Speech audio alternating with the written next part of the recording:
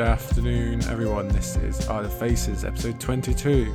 It's another Scraps and Scrolls. It's part 9 of 11 of the Game of Thrones and the Valar Redis project from History of Westeros. Hello, I am Sir Buckley. I'm talking to you as always, from sunny England. I've got my Batman slippers on, the sun is shining, I think we're good to go. I'm sure everybody knows what this is all about by now, and we can probably head straight into it. Before I do, let me just say hello and of course a hearty thank you to our lovely patrons and all their support. If any of you would like to have a look at that and see if you want to get involved, I'm sure you know you can find it on patreon.com/artoffaces. But as for today, like I say, part 9, so we're right near the end now. It's all kicking up, all going, well, we're going to war basically today. Best way to sum it up, we are going to war. Let me quickly tell you which chapters we're going to go through today. A reminder is 8 chapters today, more than the usual 7. Yes, you lucky souls, you're winning extra Scraps and Scrolls, extra Valar Redis. What more could you ask for? So the chapters then, we begin with Sansa 4, the one where Sansa starts getting her Cersei lessons. Sansa gets manipulated by Cersei, not for the last time. Then it is on to Jon 7, the one where the dead guy comes back to life. That's all you need to know. Bran 6, the one where Robb rides to war. Daenerys 6, the one with the wine cellar and the attempt at murder. Catelyn 8, the one with the Stark reunion. We're going to come to this, but you can't actually mess that chapter description up with any other chapter, because it only happens once. But anyway, Tyrion 7, the one with the clansman, the one with Tyrion, more importantly, the one with Tywin. Yeah. Sansa 5, the one where Sir Barry gets the sack. Poor Sir Barry, don't worry, he gets his own back. And Eddard 15. Yes, the bell tolls for number 15, the final Eddard chapter, the one in the black cells, the last one, the goodbye Ned. We'll get through it together. So also thank you to Aziz and Shea, as always, for their live stream on Sunday, and let me see, maybe I can help with adding some extra notes here. So let's go for it. Sansa 4 then, which as I said before is where Sansa begins off hearing the carnage of the Lannister fight against the Starks that we heard start in Ned's chapter last week. She starts off there, just held up in the tower, not able to do anything, but perfectly not aware specifically of what's happening, but aware that something is happening, which is probably even more scary, and then gets dragged off before Cersei and the assembled small council to be manipulated, like we said. So I think, as he's mentioned, that Sansa's moving into a real prime POV position here. Before she along with Arya has kind of been supplementary to Ned. Ned is the main the camera, if you like, in King's Landing.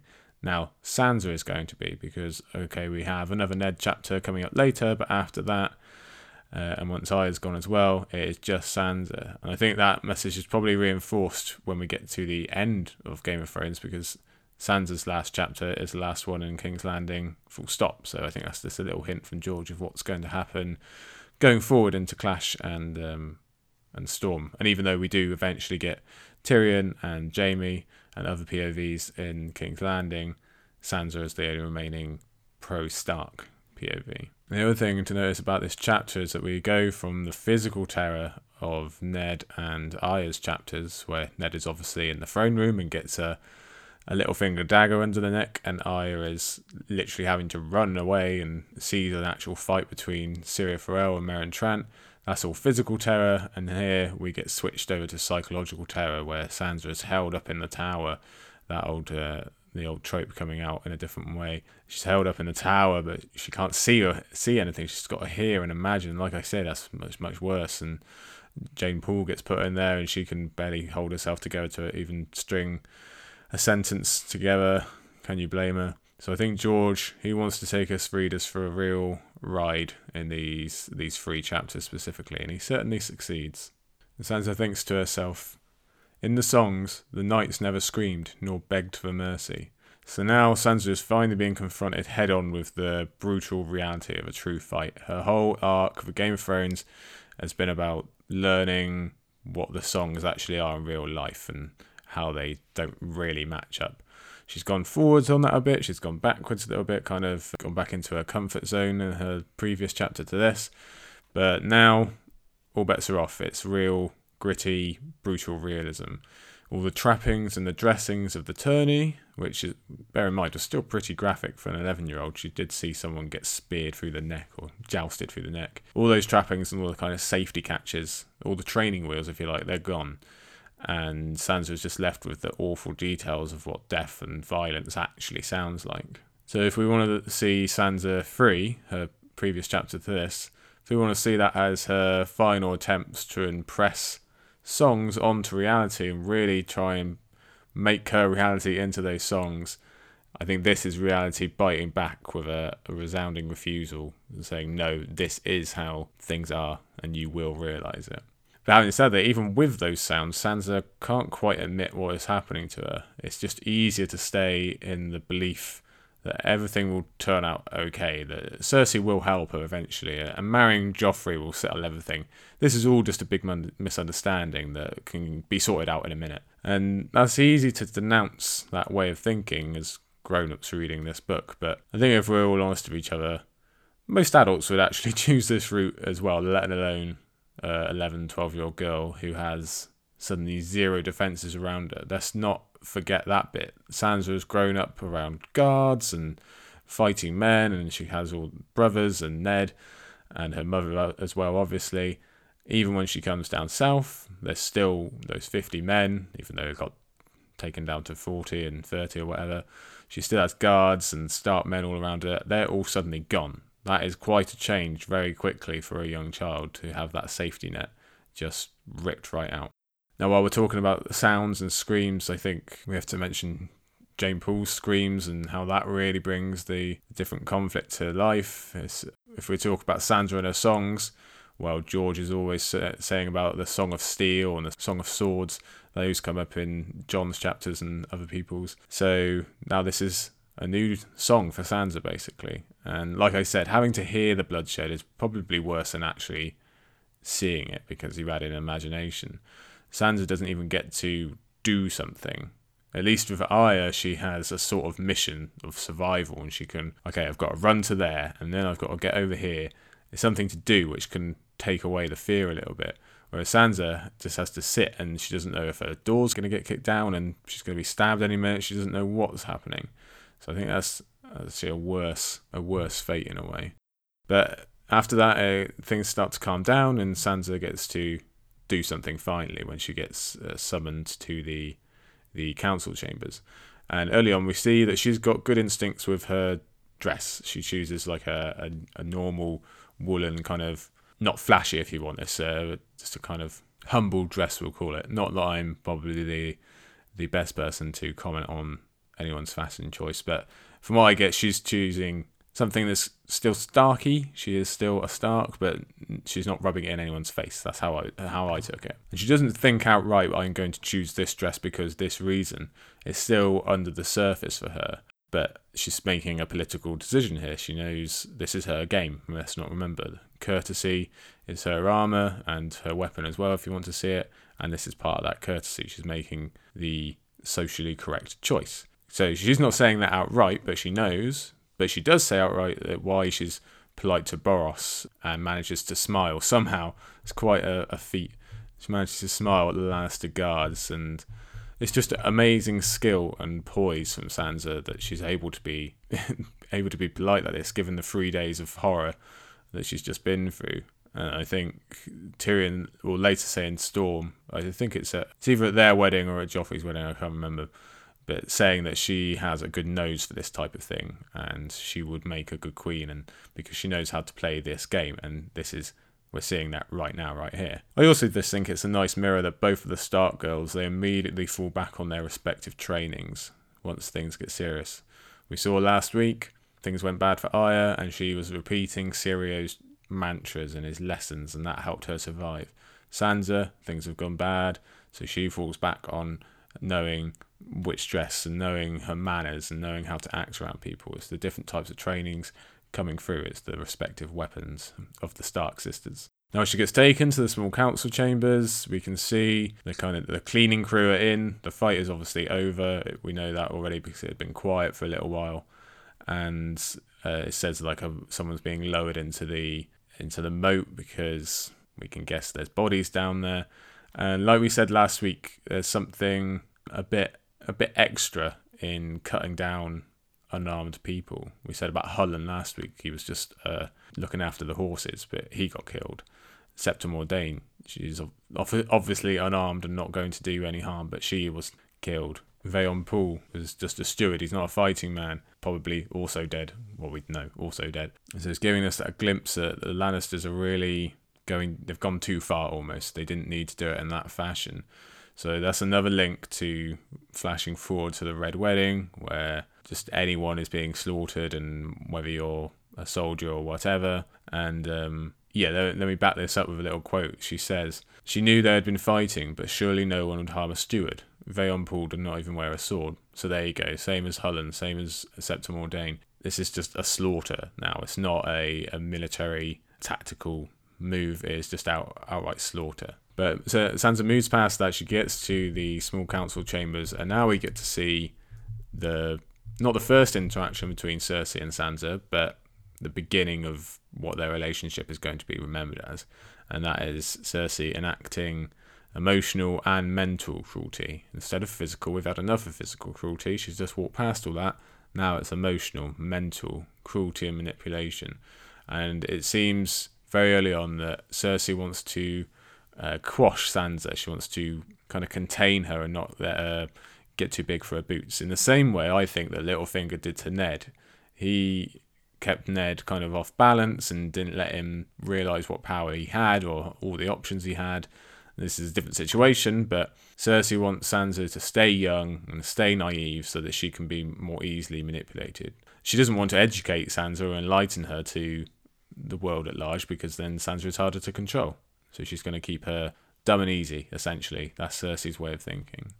Funny enough, this is the first time we actually see Cersei interact with many of the small council members, and we don't really get a lot of it going forward other than Pycelle, because soon Littlefinger is off to the Vale and off to the Tyrells before that, and eventually obviously Varys will disappear. So we do get a few glimpses through Tyrion's POV during Clash of Kings when they're all still there, but she's not having that kind of influence that she is here, definitely not. I think Aziz might have touched on this quickly. It's just quite funny, Littlefinger just dismissing Robb out of hand. He wants to focus on Hoster. Why? Because Hoster is his ultimate enemy. He wants all the swords pointed in Riverrun's direction, despite Jaime and Tywin already being there to do exactly that. He doesn't care about Robb. He wants to claim the Triple Crown almost. He's taking revenge on Jon Arryn. Now he's taking revenge on Ned. And Hoster is the bigger enemy than both of those, as we know. So he wants to push that agenda forward. Speaking of Littlefinger, somehow, amazingly, it's quite impressive in a way, except it's actually sickening. He gets even creepier in this chapter than before. He's openly staring at Sansa, and she feels incredibly uncomfortable at this, as you would. He's referring to her as a teenage Catelyn again. And you can really imagine that he's just feeling incredibly smug with himself for defeating the evil Ned Stark and getting his own back for all the wrongs that were done to him as a child. And it seems like it's almost cartoonish. He's basically looking at Sansa as if she's a victory prize, that she's a trophy. Yeah, okay, fine. You take Catelyn away from me? Well, I'm going to ruin your whole life and take your daughter instead. That's the kind of thinking this guy has. And given that we know from much later on in Dance that he is asking for Sansa's hand in marriage around this time, we're not too certain on the exact timing, but it just makes it even more weird. He basically, like I say, it's a cartoon. He's basically slobbering at this point. He's just got the big cartoon eyes, he's drooling at Sansa. Ugh. And yet, somehow, that's not his worst part in the chapter. Again, I think Aziz touched on this, but it's just too big for me to ignore. I've got to touch on it because I think I said in the Flick chat that this, if you're a rereader, this is the saddest line in the entire book of Game of Thrones. Let me read it to you. Lord Peter leaned forward. I'll find a place for her. And that is, of course, in reference to Cersei asking about Jeyne Poole. So we, as rereaders, we know what is in store for Jeyne at the hands of Littlefinger over the next year, 18 months, however long. She doesn't leave this situation until Jaime is back in Storm of Swords, again, I think, as he said. So we know what Littlefinger puts her through during that year, 18 months. And I'm not going to go into it because I don't think I'd be able to continue the podcast. But we also know that somehow it actually even gets worse for her when she escapes that and heads back north. So for me, this is peak sickening stuff by Peter Baelish, and why he is the villain of A Song of Ice and Fire, to me anyway. I'm sure many people will agree, many people will not. And you might have different reasons, but this might be the one that turns it, clinches the title for him for me. And the ease with which he and Cersei speak of Jeyne, the like offhand manner, as if it's literally just a detail, it's just cleaning up, it really turns the stomach. It really does. Now, this, I think, as he's covered the actual interaction between the small council members and Sansa enough, so I won't go into that. But towards the end of the chapter, Sansa gets to go back to her room, minus Jeyne, obviously, sadly. So she returns to her beloved stories now at the end as a form of comfort. And like I said, much is made of different types of armour in this book. Jon, he has to find an armour on his advice from Tyrion, who has always had the armour who has always forged an armour from against the jokes about him being a dwarf, etc. Arya has to find her own armour and Syrio's mantras, like we said. And this is where Sansa is forging hers. The stories might not be real, and she might be realising that finally, but she is smart enough to know that the lessons from those stories can be, and she can use them to survive in King's Landing, and she does so in the next 2 books. So Sansa is completely and utterly alone by the end of this chapter now, even though she still believes that Cersei and Joffrey might be on her side slightly, or at least that she can connect with them in some way. She is alone, physically and emotionally, and the stories are all she has, so she invests in them. And there's the last line, obviously, that Sansa realised she had forgotten to ask about her sister, which has probably been focused on too much from some people in the fandom. But although you can take the last line as kind of damning, you can also, if you want to, see it as a clue that Sansa intrinsically knows that Arya can actually take care of herself. And maybe that's a stretch by me. Maybe that's me looking for the good too much, but that's how I'm going to take it anyway. Okay, so let's rock on with Jon 7, where the dead men start walking. So if we spoke about Sansa's change in kind of structure and that chapter placement, let's do the same with Jon. And I think this is a reminder of the big overall story here, obviously, given what happens and what is revealed. I think it's a lesson in structure when we're kind of teased with the prologue. If we look at the book overall, we're teased in the prologue about these weird ice creatures, but then we kind of forget about it pretty much. King's Landing becomes the preeminent plot, or Ned's investigation and everything going on there. There's a reason we have 3 POVs there and so many characters. That's the main story of Game of Thrones. So we drift away from the north and what's going on there. It's only really Jon to remind us. A little bit of Bran, but mainly it's King's Landing, it's other stuff to do with the war in Tyrion and Catelyn, and then there's Daenerys, which is about as far away as you can get from ice creatures as possible. So George has made us wait until the climax of that King's Landing storyline to settle. So you could say Ned's death is the real climax, but it's the big twist that's happened, the big change in that storyline has happened with Ned's downfall and being imprisoned and what's happened to Sansa and Arya. So that was the climax, and now it's settling down. So now we're being reminded that nothing down south really matters all that much because of what is actually happening up north and at the wall. So that's the big overall arc, and the chapter follows that exactly almost. There's an early tease about dead men and what could happen and eerie stuff. Then there's a reminder about King's Landing with the letter about Ned and what's happened. So we're distracted again by George and what's happening in King's Landing for the real story to come back with a bite, as in a white bite. I wonder if you all agree that it's just strange to think that we have whites below the wall at this early stage. They are past the wall, great defence against death and the others, and they've got whites past it here, early Game of Thrones, which is weird given that we don't ever see them again, even on the north side of the wall. Well, they're still creeping forward, even at the end of Dance. There's such a big gap between us, just very strange. So at the beginning we have this scene where we've found the bodies, they're in the forest still, and Sam is the one to speak up and make key points about why this isn't quite right, and all these weird physical things that should be happening aren't, or shouldn't happen are. There's a big moment for Sam, given that it wasn't that long ago he was being told he couldn't even say his vows. They wouldn't even have him, basically. And now he's there with the officers and with the Lord Commander, making key points and changing minds. And it's Jon who supports him yet again. He's the one to give him that push, just as Sam was the one to give Jon that push the previous chapter when Jon got annoyed about being a steward. I think Aziz mentioned about the animals' reactions to the dead and how they all want to stay away, but not Ghost. He's happy to go right up to them and start having a bit of breakfast. So I do wonder what that could mean. Obviously, it's a signal that Ghost he is not like other animals, but I want to know specifically what is it about him. Is it that Ghost is something to do with death? Is it direwolves in general? We will find out. So Sam's finding results in this really easily imaginable scene where they've got all the clues of the eerie goings on, and they add up until basically all the men of the Night's Watch, all the hardened warriors and veterans, go silent until someone quietly says, burn them. Like, seriously, just burn them. And you can just imagine them all kind of, no one wants to say it first, no one wants to be ridiculed or labelled as scared or anything, but they all are thinking it, and just like, no one has to say anything, let's just burn them and walk away. And no one's, like I say, no one's ready to actually declare anything, but the feeling is there, and it's strong enough to unsettle these grizzled veterans of Above the Wall and the Haunted Forest. So there we go.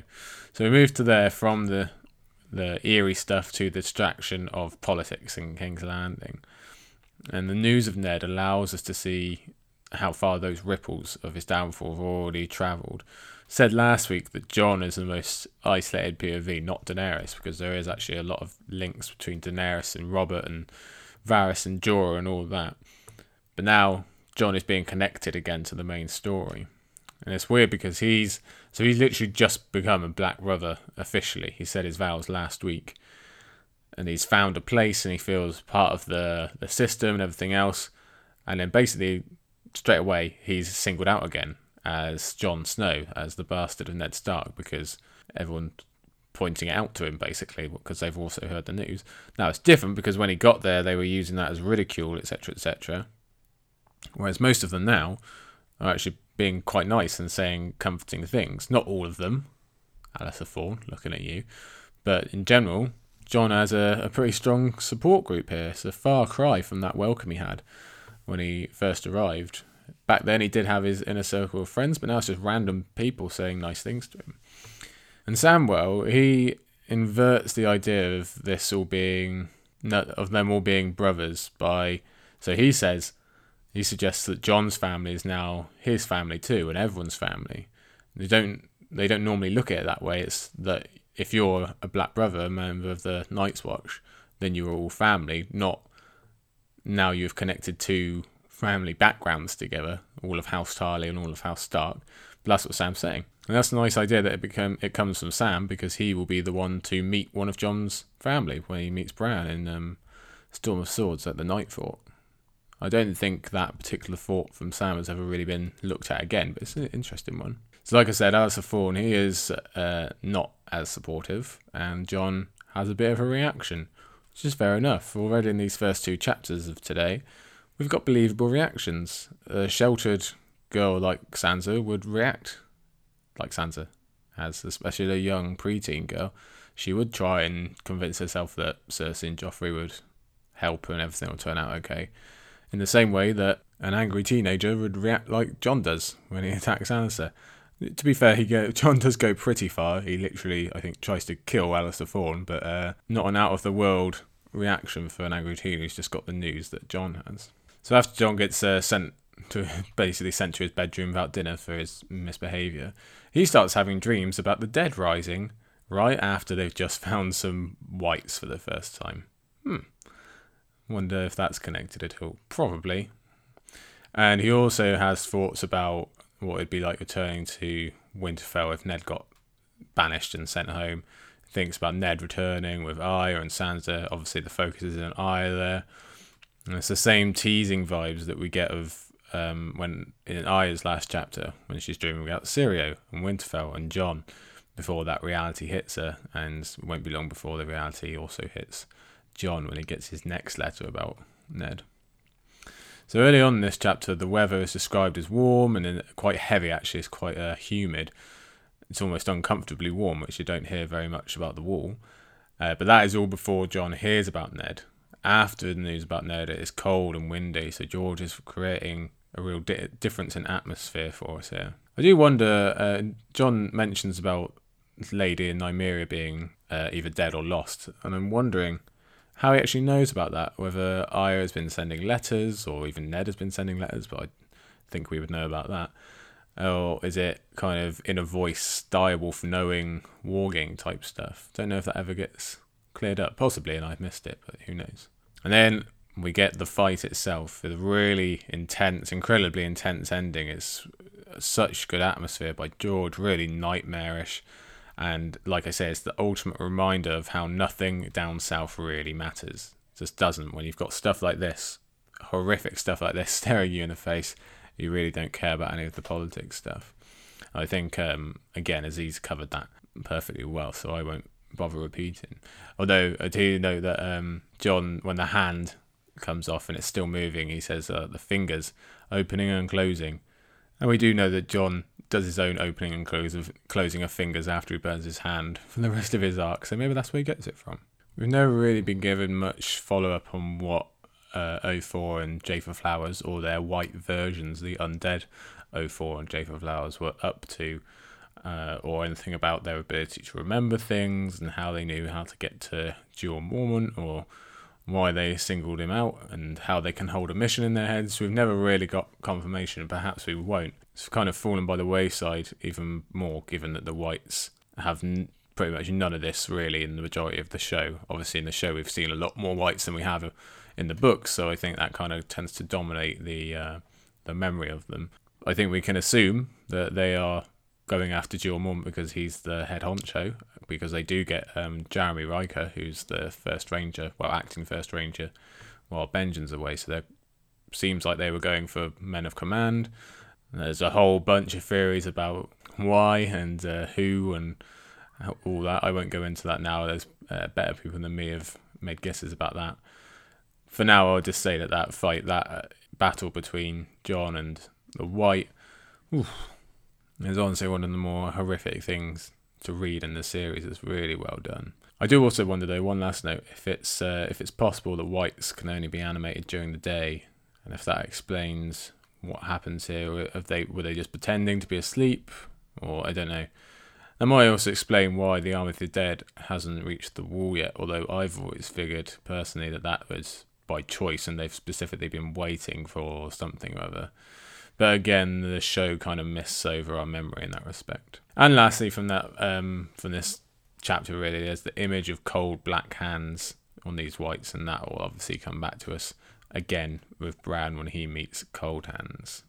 Okay, so let's move on to Bran. Speaking of him, Bran 6, which of course is where Robb says goodbye to Bran. He says goodbye to Winterfell, and a lot of people say bye to their homes, really, never to return. So, like as he's got to, there's a lot of northern politics put in this, and there's a war effort being mounted, and it's all just probably quite exhausting for Robb, really. If we thought he had enough on his shoulders before being the young lord and going round and having to re-up himself all the time, now he's got to do it with a war effort where everyone's very obviously on edge and there's a threat of death in the air, and etc., etc. Even though we're in the quote-unquote exciting bit where all the banners have come and it looks like a mighty army and, we'll go down south and all this stuff, even then it's tense for Robb because he's smart enough to know what's at stake here. And he's got all these ambitious lords around him, this chapter should really dispel the notion that the Northerners don't do politics. They are more loyal to Ned than most lords are to their liege lord around Westeros. But Ned ain't here. Robb is. So they're just looking at House Stark, not Ned Stark specifically. We shouldn't think of all Starks as brilliant at politics and aspiring loyalty as Ned specifically. I'm sure a good number of them are, but Ned seems better than most, and they are coming to test Robb and see what they can get away with. We're going to see that later on in Clash with Wyman Manderley. Obviously, Roose Bolton, as the series goes on, is going to have a fair bit of ambition himself. And a good many of these lords do end up with complete loyalty to Robb, as they did with Ned. But that's not to discount the game, and it's just a very different version in the South. They do become loyal to Robb because he earns it, but right now, right here, he's untested, so they see what they can get from him. I suppose Ned would have faced something similar in his youth after Rickard and Brandon died. House Stark would have seemed very rocky ground, if given that most of them have just died. It's pretty much just Ned left. Ned and Benjen, to be fair, although he soon goes to the wall. So House Stark would have seemed a real rocky ground, and I'm sure more than a few lords tried their chances with Ned to see what they could get out of him, and obviously that didn't work out too well. Although I suppose a good deal of them may have perished in Robert's Rebellion also, so maybe not. We get 2 hints at future conflict pretty early in the chapter here. Future conflict down the line between certain houses. So first quote, it says, Roose Bolton and Robert Glover both demanded the honour of battle command. So they're not butting heads exactly, but they're against each other. And I'm also going to note that Roose is described as quite brusque in his asking here. So that doesn't really sound like Roose too much, the quiet man. Maybe it does, but that's how I took it. So maybe George hadn't quite fleshed out the final design for Roose at this point, although later on he does refer to him as quiet, so who knows. Maybe quietly, brusquely asked. And another one, again concerning the Boltons. Only 2 days ago, one of Lord Bolton's men knifed one of Lord Serwyn's at the Smoking Log. So it would be the Boltons in the middle of this strife, wouldn't it? And they even divide it evenly in terms of what happens later on, because Roose goes down with Robert Glover and things happen there, while Ramsay is left up north and he deals more of the Serwyns at the Battle of Winterfell. So all of this lords of uncertain loyalty and questioning ambition all serves as more early testing for Robb the Lord, and especially we can see the best example of this is by the Great John, when he full on just argues with Robb and challenges him straight on, challenges his authority. And Robb succeeds, as he does, because I think this is the type of thing he would have seen Ned do on a regular basis. Not the sending wolves after your vassals to bite their fingers off, exactly, but the dealing with quarrelsome lords and ambitious lords and reaching lords. Robb has Ned's cool courtesy, but he doesn't go making any promises or begging anything of anyone. And when the Great John comes calling, Robb lays out the consequences, and crucially, he shows his strength. That he says, right, okay, well, we will do that, and we will come back and get you for it, and you will regret it. And that actually ends up earning the Great John's love forevermore. And Robb is doing this all at 15 years old. It's quite the feat. I don't know if we give him enough credit. We talk about the battle, sure enough, but he does a great job of dealing with his lords, despite what happens later with Rickard Karstark, etc. And like I said, Robb says we, not I. Not I will come back and deal with you, we. So he's basically saying to all his assembled lords in the room, he's binding them with their own oaths. So it's like a larger scale version of what Catelyn does with Tyrion at the inn. She's saying, like, we will all come and, well, she says you, but she's binding a group together with a common cause, as Robb is here. So the recent chapters of our different POVs, especially the children, they've often held some hint of the past trying to snag the POVs back. So Sansa, before today's chapter, in Sansa 3, she kind of semi-lapsed back into her store reality before Ned's downfall. Jon became the hot-header moment when it was announced he was a steward, and leaving Robb's part in this chapter for a minute. Here we have Bran focusing on his disability again now that they're strangers, and bear in mind strangers who are supposed to be his vassals and letters and look up to him. Now there are strangers there to stare at or mock him, and he lapses back into frustration and shame. He had kind of got used to it, I think, and everyone at Winterfell got used to it, but now there's strangers around, and there's the question of he is kind of figuring out this is going to be a problem for the rest of his life, basically. But that frustration and shame, it does drive him back to the Godswood and the promises of the crow and the dream he had in Bran 3. So while this chapter is mainly concerned with war and politics, Bran's being unable to actually fit into that world with any respect, that brings him closer to his own magical storyline and back to the old gods. We've got a good quote from Luwin in this chapter. It says, "A man's worth is not marked by a Sir before his name."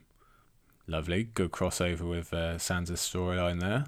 Sandor Clegane would get on with Maester Luwin, confirmed. Or slightly out of order, one more bit about the Godswood. So Bran, he's finding peace in the Godwood as Ned always did, and as Ned continued to do in King's Landing. So that's just a nice little connection between the two there. So while he's in the Godwood, he has a talk with Osha and what's going on up north, and it's quite cool. We get some info on Mance Rayder for the first time from someone who actually knows him anyway, who's actually spoken with him. Now, for the first time reader, this basically means next to nothing because we don't really know how important Mance is going to be, but it's interesting to see Osha refer to him as sweet, and brave and stubborn as well, but she calls Mance sweet, so that's real nice. And to be fair, Osha is our first real wildling interaction at all, and she's also the first person who knows and has experienced whites and White Walkers or others and has lived to tell about it. And it's that ironic, that dangling that we get in most POVs is here as well. Not dangling to Bran, more Robb in this case, but it's weird just considering that the message of the others existing, that message being delivered south, is kind of ended when Ned swings ice back in Bran 1. But somehow the story, the message has made its Winterfell again in the form of Osha, and yet it's still not listened to, so there's some real tragic irony there. And to finish off, there's the last line of the chapter. Hodor, Bran agreed, wondering what it meant. And given Hodor's earlier struggles with doorways in this chapter, I think we can probably guess what that means now. So with all the mustering and the marching off to war, I think it's quite cool that we saw this through Bran's own scope.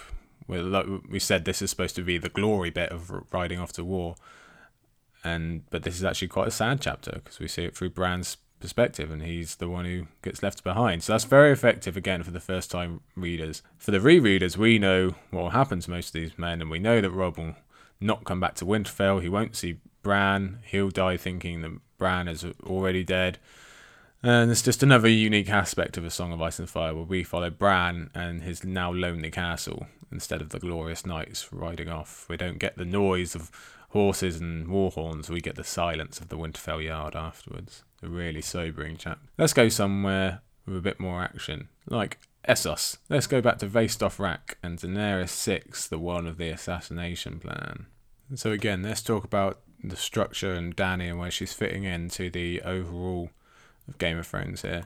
So whilst her chapters have kind of been dotted around and there's quite really big time gaps between them all, that's going to change slightly now as we get into the third act, because Daenerys is going to move into centre stage. We lose Ned, and Daenerys becomes kind of the main story. She has most of her chapters here right at the end, because King's Landing, like I said, is winding down. The preparation for the War of the Five Kings is rising, and Daenerys is kind of not the main character at the end, but certainly she takes a more prominent role. And so it begins really with Khal Drogo refusing to indulge Daenerys in her thoughts about heading west and invading Westeros. He's just got no interest in it. We know the reasons why.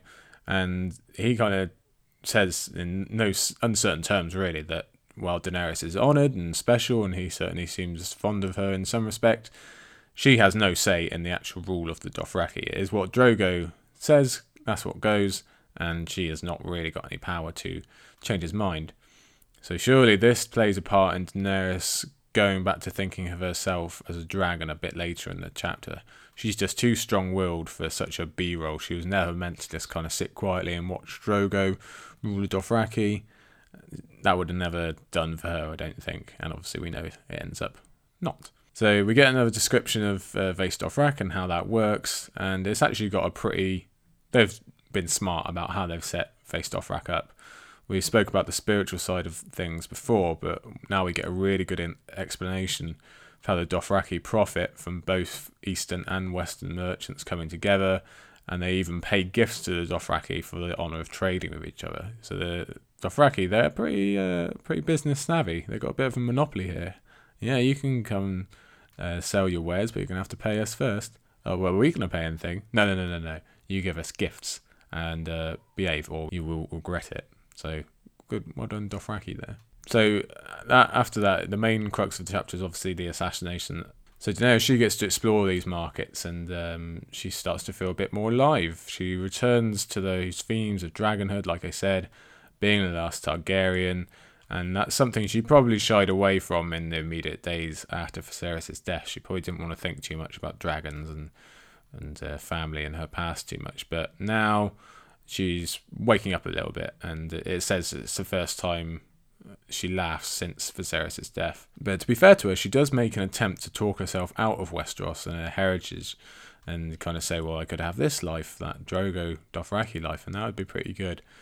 But that just kind of falls apart fairly quickly, because at the end of the day, she can't deny the dragon inside her, and she finds herself drawn to the eggs again. That's kind of similar to the last chapter, where Bran is finding himself drawn back to the heart tree. These people try and branch out a bit, but they're being drawn back to where they should be, I guess, is one way to look at it. So talking of the actual assassination attempt in general, so Mr. Wine Merchant, he's incredibly inept, basically, when you look back on it. He's sweaty, stammering. If there isn't any clearer sign that he's up to something, I don't know what it would be. To be fair, I hadn't actually ever considered before my reread this time that the attempt was specifically supposed to fail instead of succeed, and that this poor wine merchant guy is actually just the fool guy. He's the patsy from Varys and Illyrio. But the quick action of the merchant captain, I think, as he's touched on, it certainly suggests it was all prearranged, and they knew that this guy was going to fail, and they just wanted to piss off Drogo, basically. Mission accomplished there. And it's that threat of against Rhaego that snaps Daenerys into her definite stance, as it was with Viserys' final act. He pointed the sword. That was when Daenerys swore off Viserys for forever, as we spoke of last week. Same here. It's Rhaego being in danger that really snaps her awake, basically. So Drogo's anger at this, he certainly plays into what Varys and Illyrio wanted. Drogo's now insistent on coming to brutalise Westeros in the worst of ways, and that, as he details in that speech, the very worst of ways. And I guess we probably shouldn't ignore Daenerys' part in that, considering her ending on the show. Just not completely innocent there. Another note on Drogo here. So we've already had one king go on a hunt and then die because of the wounds he sustained in Robert and the famous boar. Here we have another king, or Khal, and he went on a hunt and he took a wound as well. This time they're just scratches. He killed the lion or whatever it was, and Drogo is still alive and powerful. He's actually quite happy about the scars he's got. He even shows them off to his wife. So I think this is George tricking the reader into thinking that maybe this is a changing of the guard. The old kind of rubbish kings in Robert are gone. This is now the age of the young, strong kings like Drogo. And I think George is saying, Drogo, he's really strong. Look, he's barely got some scars. He definitely won't die soon. Especially not with something just like a wound. No way, he's way too strong for that. I think that's George playing with us again.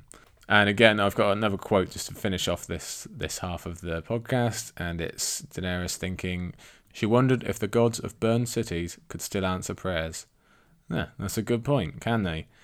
I assume that Daenerys is going to be wondering this a lot more after Mirri Maz Duur's gods, or magic, or whatever you want to call it, gets to work, and what happens there. Okay, back to Westeros, Catelyn 8. The one with the Stark reunion, and also the one with some war planning, some campaigning, and off we are on the march. Robb has already made his way down to Moat Cailin, and now Catelyn is joining him along with Sir Brynden and the two Manderly sons, Sir Willis and Sir Wendell.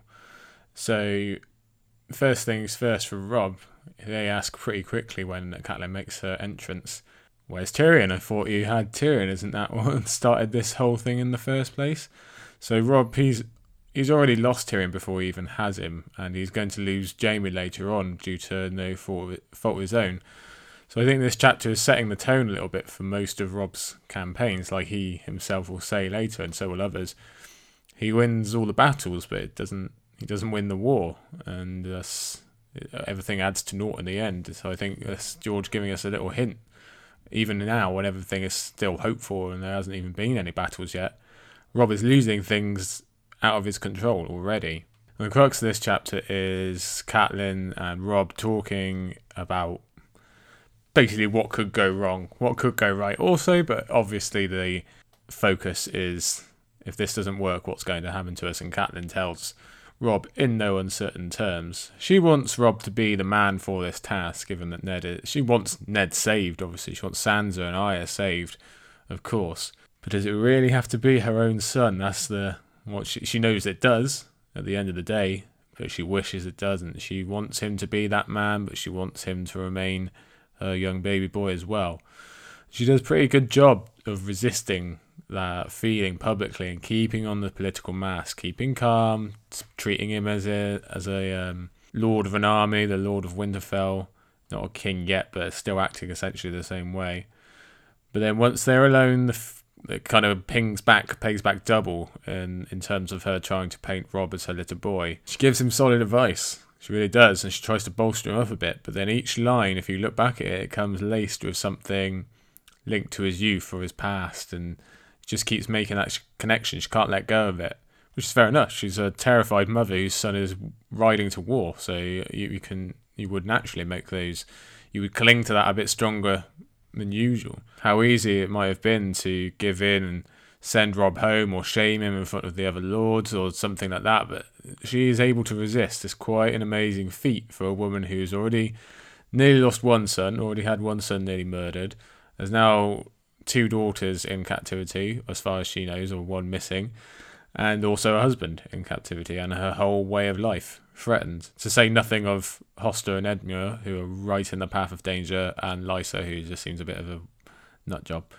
So to maintain that poise, like her daughter is in this previous chapter, obviously, is brilliant, really.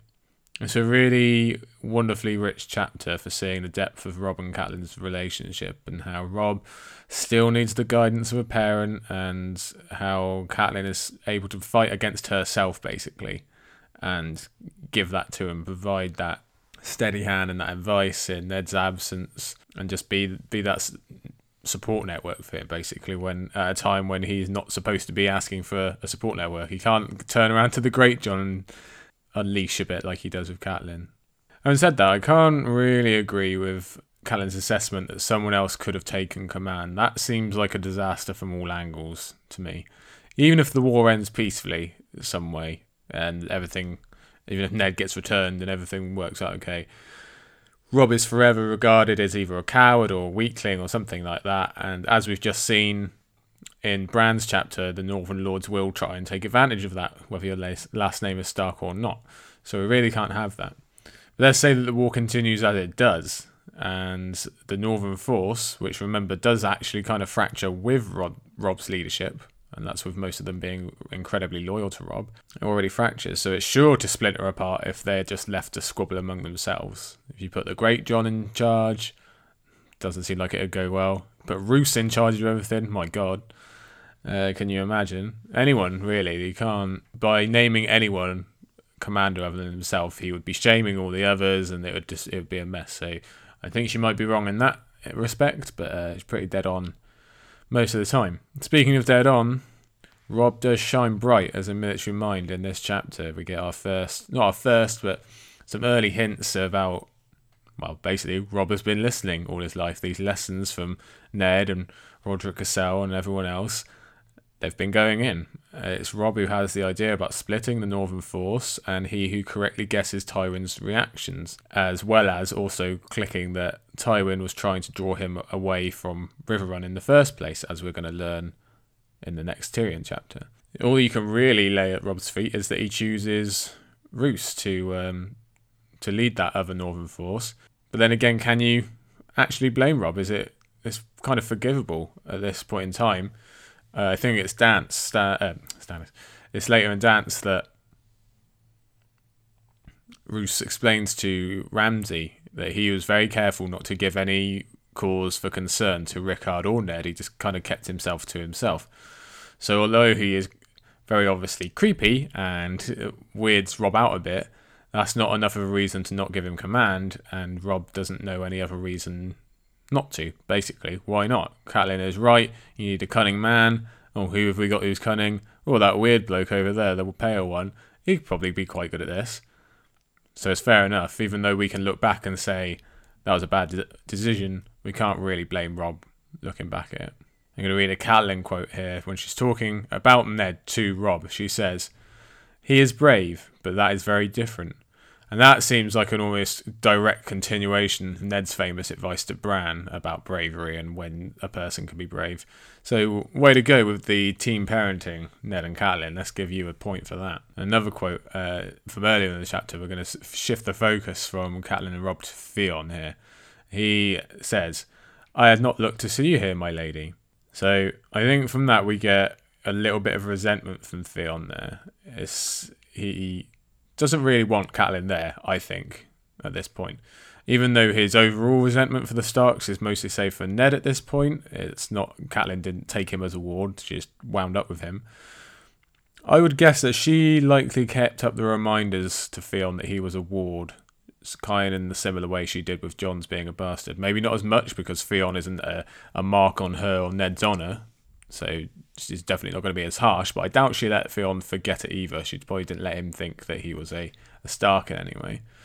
And also Theon probably knows, he's smart enough to know that he has a bit less of a say in things now, considering that he is constantly saying the opposite basically to Catelyn.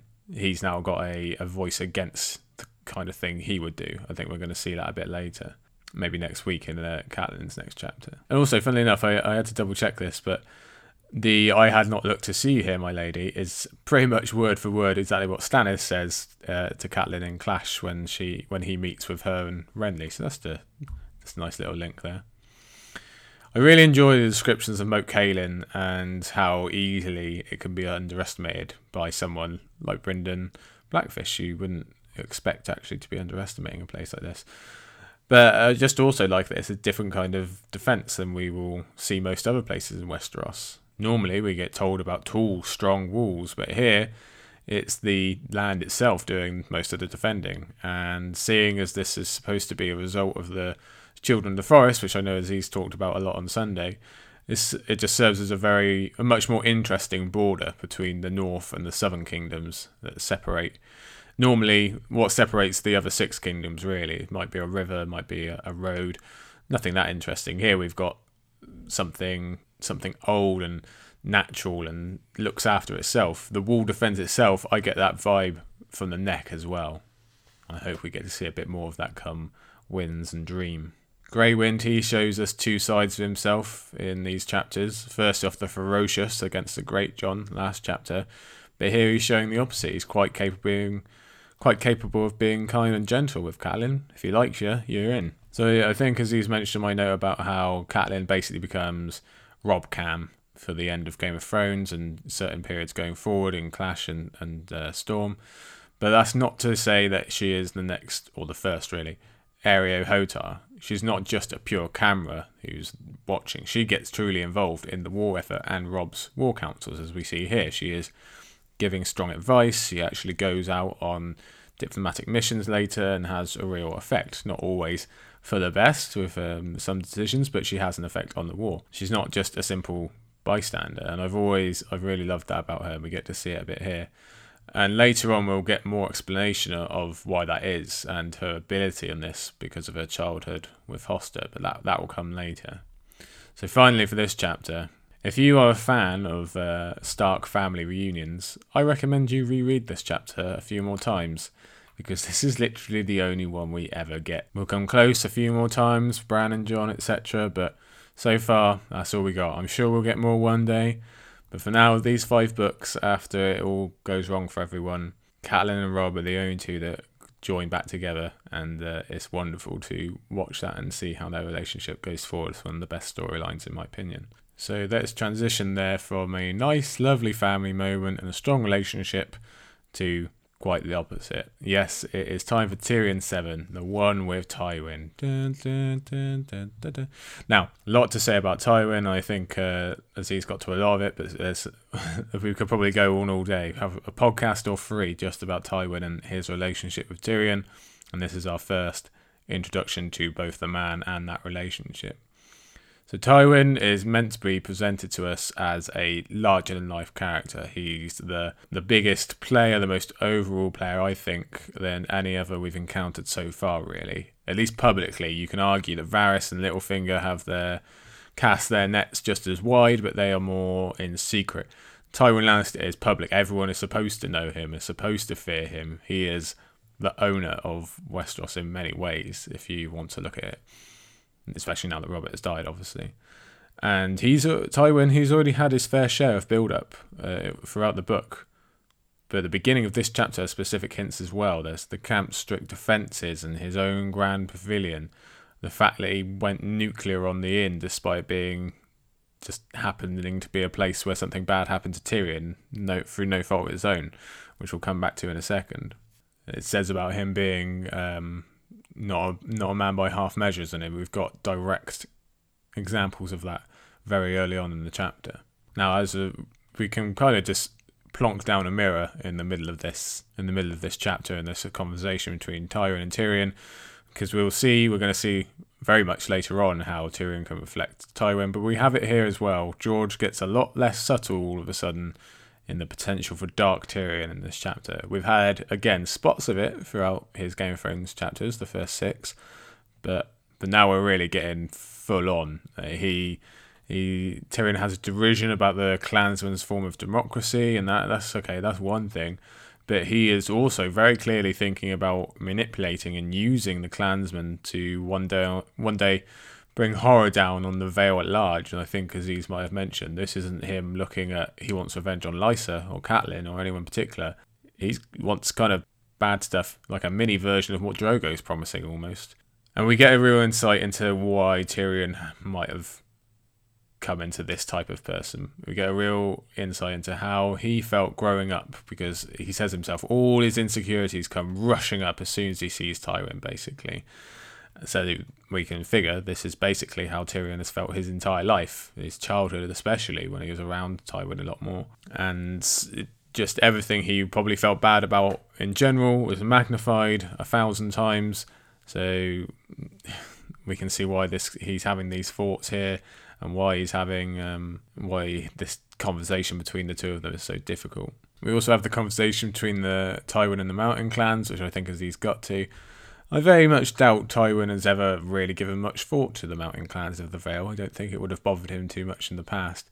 But he is very adept at being able to charm when he needs to, just as Tyrion did in his previous chapter. It's the exact same thing. It's shown even better when he starts suggesting that the men of the North, Robb's army, are too much for the clans. It's a supreme ability to read the room, and he knows instinctively that flattery plus some reverse psychology is going to suit him much more than just either intimidating or handing over some coins.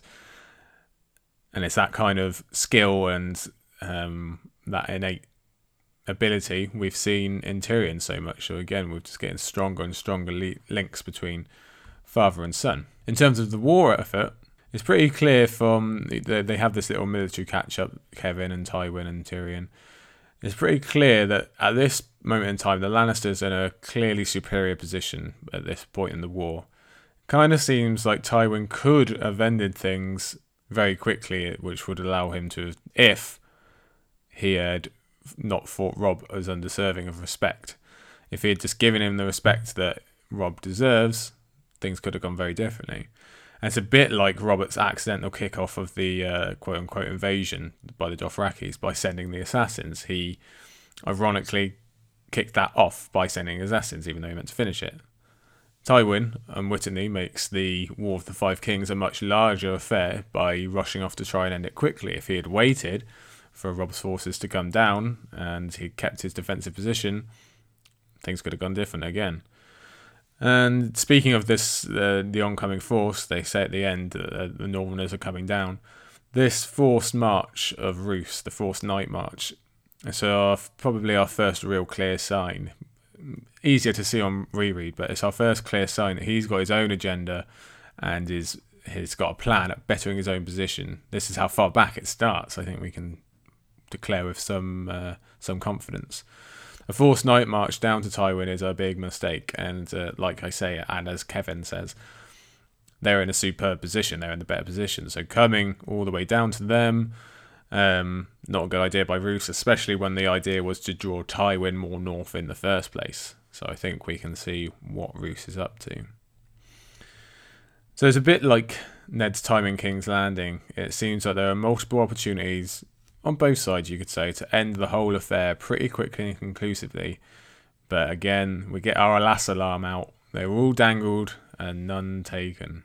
It's pretty interesting that in Tywin's first appearance, we see him interacting with people who don't really know him, really respect him or care about him, because when does that ever happen again with Tywin? Everyone knows Tywin. Like I say, he's kind of the owner of Westeros. If there's one name that probably everybody knows, it's Tywin Lannister, apart from these clansmen. Maybe they have heard of the name, very possible. They're not completely detached from Westeros, but do they really care? No, not particularly. It's a great contrast between Tyrion's growing apprehension and people who do care about Tywin. We get from that very quickly to the clansmen don't give a twig, basically. Can't go past the chapter, unfortunately, without talking about poor Masha Heddle. And I know Aziz touched on this as well, but we got to give her due respect here. So as we discussed back in Catelyn's kidnapping of Tyrion way back at the inn before, the Game of Thrones has been brought down on her through no fault of her own. She just owned an inn, and in one day walked Tyrion, and on the same day happened to walk Catelyn, and everything went bad from there. She was literally just a witness, and for being that witness, she earned a horrific and gruesome death. So if we needed any clearer sign about who Tywin is as a person and his opinions on the lower class or just other people in general, we've got it here. He can't pretend that the killing of Masha Heddle protects the Lannister name or removes any possibility of danger in any way. He can't even really claim that this is about honour. I don't think anyone is laughing at Tywin Lannister and their cups because Masha Heddle was there and she got away with seeing it. I don't think anyone is quite that loopy, just Tywin himself. But then in the same vein, Tyrion unfortunately is also incredibly dismissive of Masha's death. He chooses a strange kind of sarcasm rather than feeling any horror or sadness or even guilt, maybe, that not that it's his fault of how Tywin acted, but he was there. It was his Game of Thrones that did this to Masha, but no, he doesn't. So we get really huge vibes of Tyrion being the true Tywin again. And considering that Masha is a member of a lower class than Tywin and Tyrion, I think it kind of links the other relationships that bind Tywin and Tyrion together, that being Tysha and Shae. So we've got kind of past and future, and in the middle right now is Masha. And obviously then she's not as large a character for either of these men as Tysha or Shae, but still, there are similarities. Tysha is obviously a much, much larger crime on Tywin's part, but her ghost is very much present here in this chapter, even if neither of them say it or Tyrion doesn't think it. But Tyrion is thinking about Tysha every time he sees Tywin, let's be honest. It's impossible not to. How could he not? And that's probably why the readers were informed of Tysha just one Tyrion POV prior. And Tywin's violence against Masha just reminds us of what he is capable of against lower class and against females. Having said that, on the flip side, I guess you could argue that whenever Tyrion walks in the room, that Tywin is reminded of the pain and death that Tyrion, quote-unquote, gave to Joanna. But then again, I think Tyrion is probably justified in his thinking of Tysha every time he sees Tywin. Tywin not really justified in thinking that way about his own son. It's more kind of certifiably crazy, really. So that's a light note, isn't it? Should we go for a better one? No, well, tough, because we're going to Sir Barry getting fired. Although that is kind of a cool moment, I guess. But anyway, Stanza 5, the one where Sir Barry gets fired. So although we get the obviously very bad idea of dismissing Sir Barry and just that kind of ineptitude to him very quickly from Cersei and Joffrey, that's not the only example. I think including in their request, when they ask people to come and pay fealty, they ask for children to be included in that, as that's probably a pretty bad idea, given that almost all of Westeros are not going to forget, or they haven't forgotten. It's been less than 20 years since another king asked for exactly that, and then killed everyone who came. So they're probably not too keen to do that, especially given that this is, if they know Joffrey, they're definitely not keen, and a lot of them will not know Joffrey. It'll just be some random, not random, but it will be an unknown young boy. But a lot more know Cersei, and they probably still think it's a bad idea to do that. It's a good way to think that to many lords, the ones obviously a large distance away, and again the small folk, they only ever look upon the symbol of the Iron Throne. It doesn't matter who sits it, it's just the same people with different names. It's just another Ares come to them for all intents and purposes. I will say, if we could go back and ask George for extra POVs from any book, I think Cersei here in this late Game of Thrones might have to be my choice. I think I'd love to read her reactions. She's basically realised her life ambition. She's taken, at least in her mind, she's taken control of the entire realm. She's got Joffrey on the throne. She's the Queen Regent. She probably thinks the small council are under her thumb. Everything's going brilliantly. I'm sure Father and Jaime will deal with the Tullys, and then basically the world is hers. You can almost smell the smugness coming off the pages. I'd just love to read her. As funny as it is reading her feast chapters, I think this would be brilliant as well. Aziz and Share, they spoke a lot about Barristan and his part in this chapter, so I won't go on it too much, but I do think this is the first time we really see a decisive Barristan. He's kind of been quite passive and almost near forgettable in this book so far. He's had a couple of conversations with Ned, but we've not seen a lot from him, given what we get from him later and what we get from him in this very chapter. Obviously, the idea of him being removed from the Kingsguard is what sparks this fight and this retaliation in him, but I like to think that he also has some regret maybe over his indecision in the throne room in Ned's last chapter. Maybe, possibly, if you remember, he kind of freezes and he doesn't know what to do, and I'd like to think that maybe that's spurring him on here as well. I do also like that he gets to speak his mind on his fellow Kingsguard and kind of throw a bit of shade their way. As we will later see when Jaime comes back to King's Landing as Lord Commander, it's really hard to keep your tongue when you know how bad your co-workers are. So Barristan has probably been keeping this stuff to himself for years, and he finally gets to let loose a bit, even if it is still in a pretty respectable, classically Barristan respectable style. So this Sansa chapter, it's a much slower chapter in terms of plot development than the last few ones we've read through. We really whizzed through Ned's downfall on the opening movements of the War of Five Kings. So I think this one serves as a little breather, allows King's Landing to catch up with itself and for Sansa to settle into the new reality. So speaking of Sansa, she's praying in the Sept a lot, it's said. She only occasionally goes to the Godswood. Now, through Clash and Storm, she's going to be finding herself in the Godswood a lot more. She feels much more at home there. She's going to slowly separate herself from those southern gods and what she associates with them, i.e. the southern lifestyle that she's going to come to fear and hate. And she's going to return to the old gods of her family and home. So that's a nice connection to Bran, as we said earlier on, finding his way back to the Godswood, but also for Sansa and rediscovering herself as a Stark, even as she gets isolated away from other Starks. There's also a little Dontos sighting here, speaking of the Godswood. We see Littlefinger chatting to Dontos Hollod at the beginning. And, okay, it's too early for them to be formulating any specific plans about Sansa's escape, surely. But then again, we don't know if that's the only thing they ever worked on. Maybe Littlefinger used Dontos in some other capacity previously, who knows. Either way, it's some superb groundwork from George here. And finally, for this chapter, one last note on Sansa and Sir Barry. So it says that Sansa stops on Barristan's white cloak after he's thrown it down and left it there. And it's just interesting because in the next book, she's going to be beaten in almost the exact same spot, and she gets covered with a different white cloak. This one from Sandor Clegane, and that cloak she is left with later after the Battle of the Blackwater when Sandor comes to her. So there's a lot of symbolism of Sansa and white cloaks, and that's probably going to continue in some way in the series.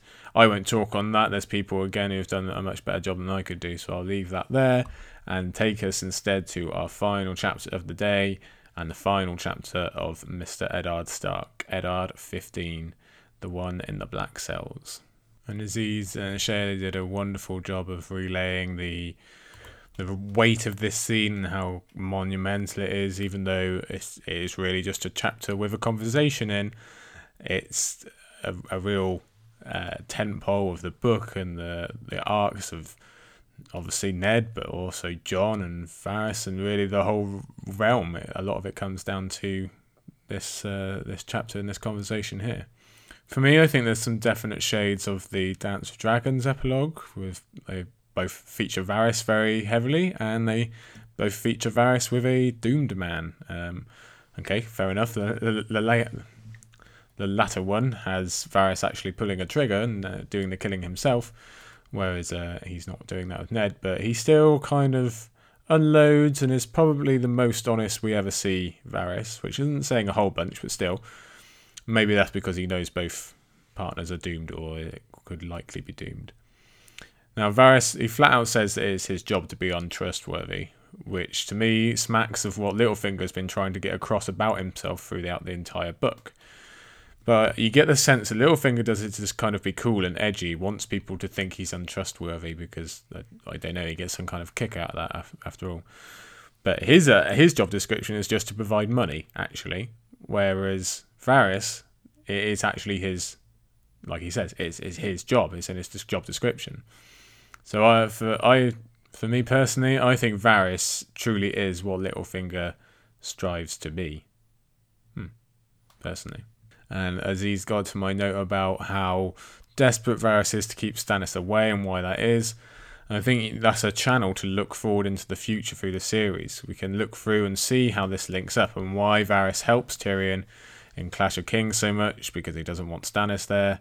And it plays into this chapter too. Ned can't go free because he would presumably go and team up with Stannis or help that in some way. But the Wall is a viable option because Ned, of all people, would not forsake his vows of the Night's Watch in order to influence the war. He wouldn't get there, I don't think, and start writing letters to Stannis and say, well, you can do this, this and this, and oh, by the way, this might help you. Out of everyone, Ned would go to the Wall and he would be a member of the Night's Watch, and he would probably leave it all behind. There's a good, interesting argument about that. If Ned got to the Wall and Robb was still fighting a war for whatever reason, it would be a very big test of faith and vows there. But alas, alarm, we don't get it anyway, so let's not waste our time talking about it.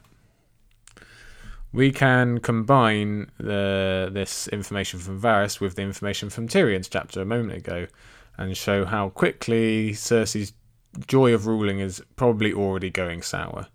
Jaime and Tywin have been drawn west and north, both away from King's Landing, leaving her to worry about Stannis, as Varys tells us here. We might have to wait until Feast of Crows for Cersei POV, but we don't have to wait that long to see huge Cersei blunders like I mentioned a minute ago in Sansa's chapter. The possibility of Ned dying in the Black Cells or even being sent to the Wall likely solves nothing implicating the Starks. I don't think Robb will lay down his sword just because Ned's at the Wall. That's not what Robb was asking for. The war will go on, and Stannis will still come in swinging, and he might even land a bigger punch than he already did. So Varys, he gets on to eventually kind of, not threatening Sansa, but he definitely pushes Ned's buttons by saying that she could die. And I think he's generally lying about that possibility. This would have been an even worse move for the Lannisters somehow. It could only succeed in worsening their bargaining position. Although, having said that, they do end up killing Ned, so any amount of stupidity is possible on their part. But Ned, unfortunately, buys it when he really doesn't need to. As far as people know, the Starks are riding in force, and they can't really make a riding in force whilst the threat of Stannis grows large, and everyone wonders what Renly's next move is going to be. It's Cersei who's on the ropes, and seemingly being hemmed in on all sides. She has enemies on every direction. Robb doesn't. The Starks don't. But Ned he's being a bit foolish here, and he can't see past the first layer and what's directly in front of him. So he gets himself in some big old trouble, which is all a bit needless. If only news of the Whispering Wood had arrived in time, because that probably would have changed everything. Once Jaime's captured and Cersei has word of that, it changes the entire Lannister perspective on the war, and Cersei and Tywin both would suddenly be much, much more careful with what happens to Ned, because they've got Jaime now. I wonder, early on in the chapter, Ned says there's a bit about Littlefinger's face haunting him, and I wonder if that's because Littlefinger is basically the antithesis of honour, and so he's basically the opposite of Ned Stark, as well as obviously the cause for Ned's downfall as well. And it's that honour that has Ned so frustrated. He knows that is why he's in his current frustration. That is why he's in his current situation, and he probably feels trapped by his own sense of honour. But likely he also knows that if he had to play it all again, knowing where he'd wind up, he would probably do it the exact same way, because that is just who he is, and we love him for it, even if this is the last time we see him, or the last time we see his POV anyway. Speaking of, I just wonder, last point for today, surely there were no first-time readers who thought this was Ned's final chapter. No way, this doesn't feel like a final chapter at all, does it? But then that is probably George's intention, and he got us good. So with that's our 8 chapters today. You get 1 extra, lucky you. And I think I'm right in saying that there's going to be a bit of a break here through late August, a few 3 weeks or so. I'm sure Aziz in the History of Westeros account will be telling you when they're back, and whenever they are, I shall be there also, carrying their armour and ready to scrub their boots. Or maybe I'll just do a podcast. I'm not sure which. Either way, thank you for listening today. Like I said at the beginning, feel free to check out our Patreon or just get in contact anyway, because I like talking to the people. The dog doesn't really talk back to me. I have to wait for the wife to come home. So if any of you want to help out with that, that would be brilliant. In the meantime, enjoy the break. Isle of Faces will be still putting out an episode during that little gap, Valor Readers gap, because we've got some Patreon-only episodes coming, and we might get some more in there as well, if there's time. I'm a very busy boy. Anyway, until next time, have a good day everyone. See you later.